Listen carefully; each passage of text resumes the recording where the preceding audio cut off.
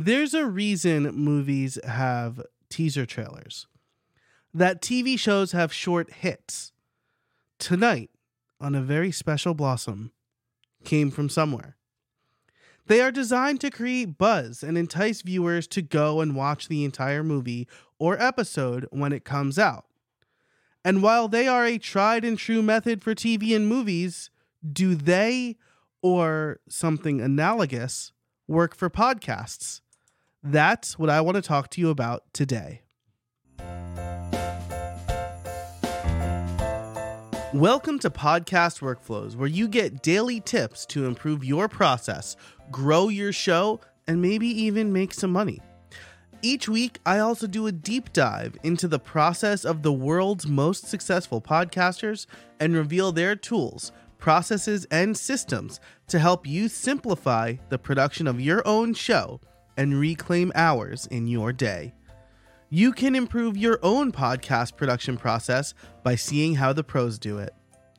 I'm your host, Joe Casabona, and today I want to talk to you about how short-form video can help your podcast. Now, this, my friends, is actually the 6th entry in our podcast Advent calendar. I have a small confession to make. Every 5 days I do a giveaway, but that giveaway is going to be over before this podcast episode comes out, so I'm skipping those episodes. All the more reason to sign up over at podcastworkflows.com/advent. So while this will have the number 6, that's the 5th in our audio from article series. In any case, can short form video work for your podcast? I think it depends. At play here, in the headline of this very episode, is a conflict. First of all, I'm saying can instead of do. Anything can work, and some podcasters surely believe it does. And number 2 is something called Betteridge's Law of Headlines. That states that any headline that ends in a question mark can be answered with no. So maybe the better question is, how can short form video work for your podcast? I've tried a couple of experiments with short form video over the past few years. My most recent attempt had me working with a video editor running similar experiments. He'd take the full video of each episode and extract clips he thought were good, add some music and branding, and then post them on TikTok, YouTube Shorts, Instagram Reels, and X/Twitter, herein referred to as X. Importantly, for TikTok and X, they were posted to my personal accounts. For Instagram and YouTube, they were posted on the podcast's accounts. So what were the results? Well, they were aggressively average. We don't even need to talk about X. I may as well have not posted on there at all. On TikTok, I got within 10% of the views for the videos. So 10% of the same views on each video, all being in the mid 200s. This proved to be the most consistent platform, but I don't think it was successful, and I'll get to why in a minute. Relatively speaking, the pinned videos remain my top performers, ranging from 1,200 to over 2,000 views on those. Plus, I don't really use TikTok much for a combination of reasons. This likely hurt me as I'm not posting more organic, quote-unquote, content, nor am I engaging in comments. The most interesting results came from YouTube and Instagram. On average, those videos deeply underperformed compared to TikTok, with averages in the 10s. But there were 2 videos on each platform that did 3 to 5 times more than TikTok's 250-ish average.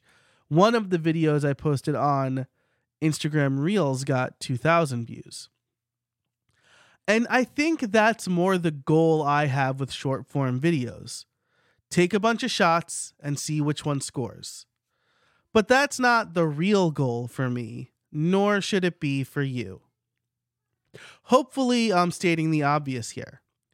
I want short form videos to lead people to my podcast. The easiest place for this to happen is YouTube. The shorts are posted to the same channel as the podcast episodes. So discovery should be best there. People are seeing the shorts and maybe subscribing to the channel where they'll see the full episodes. TikTok also lets you connect podcast episodes to videos, but it's impossible to see how well that converts, as I couldn't find the stats anywhere in TikTok, and the TikTok app doesn't appear as a player in my analytics apps. It's also hard to know the impact of my most recent experiment, as iOS 17 just made an update that deeply affects daily downloads for podcasts overall, though initial data shows my downloads per new episode are about the same. All of that is to say, if there was any conversion, it was not noticeable. I'll still continue to experiment. Perhaps there's a better type of content to help promote the show than just straight clips from the show. But I think that there's a better workflow in general. I think about calls to action on social media that take users off the platform, like this. Imagine you're swimming in the ocean, and someone comes up to you on a boat with a bike and says, "Hey, I got this bike for you. You should ride it right now." Even if you want that bike, you're not ready to ride it at the moment. Telling someone to stop scrolling their timeline to listen to your podcast is kind of doing the same thing. They are in one specific context, and they're not ready to change contexts.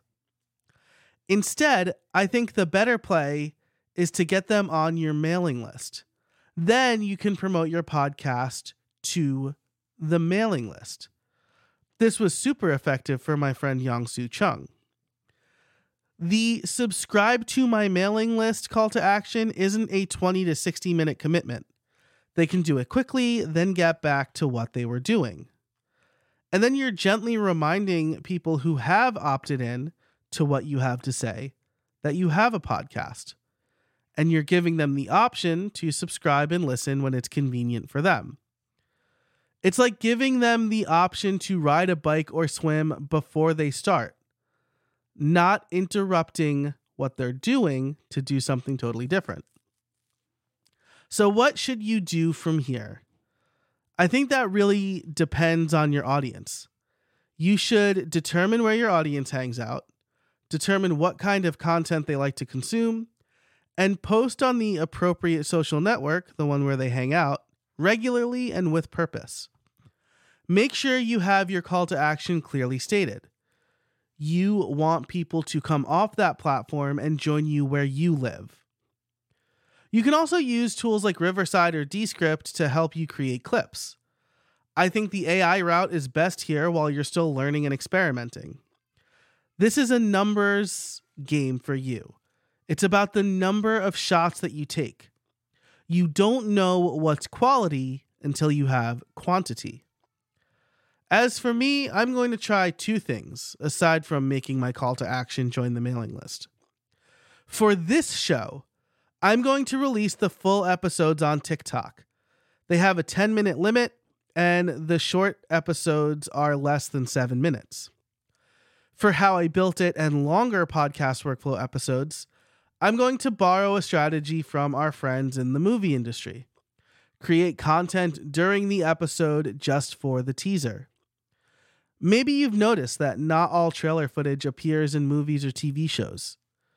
Studios will use interesting scenes from the cutting room floor, or in some cases, create scenes just for the trailer.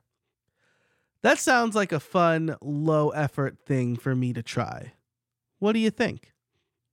If you liked this episode, you can get every entry in Podcast Advent 2023 delivered directly to your inbox by going over to podcastworkflows.com/advent. You'll get daily emails with tips and tricks, of course, recommended tools, and giveaways from now to December 24th. You'll also be able to view the archive over there. Thanks so much for listening, and until next time, I can't wait to see what you make.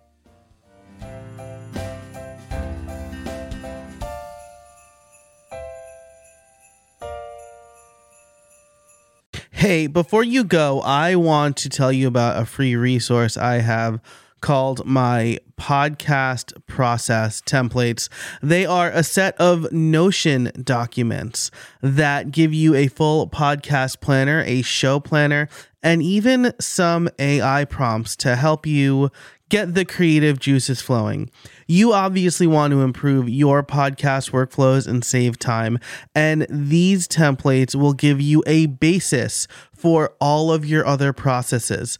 Through my Notion and Airtable templates, I am able to automate a number of things as well as stay organized so that I am using my podcasting time more efficiently.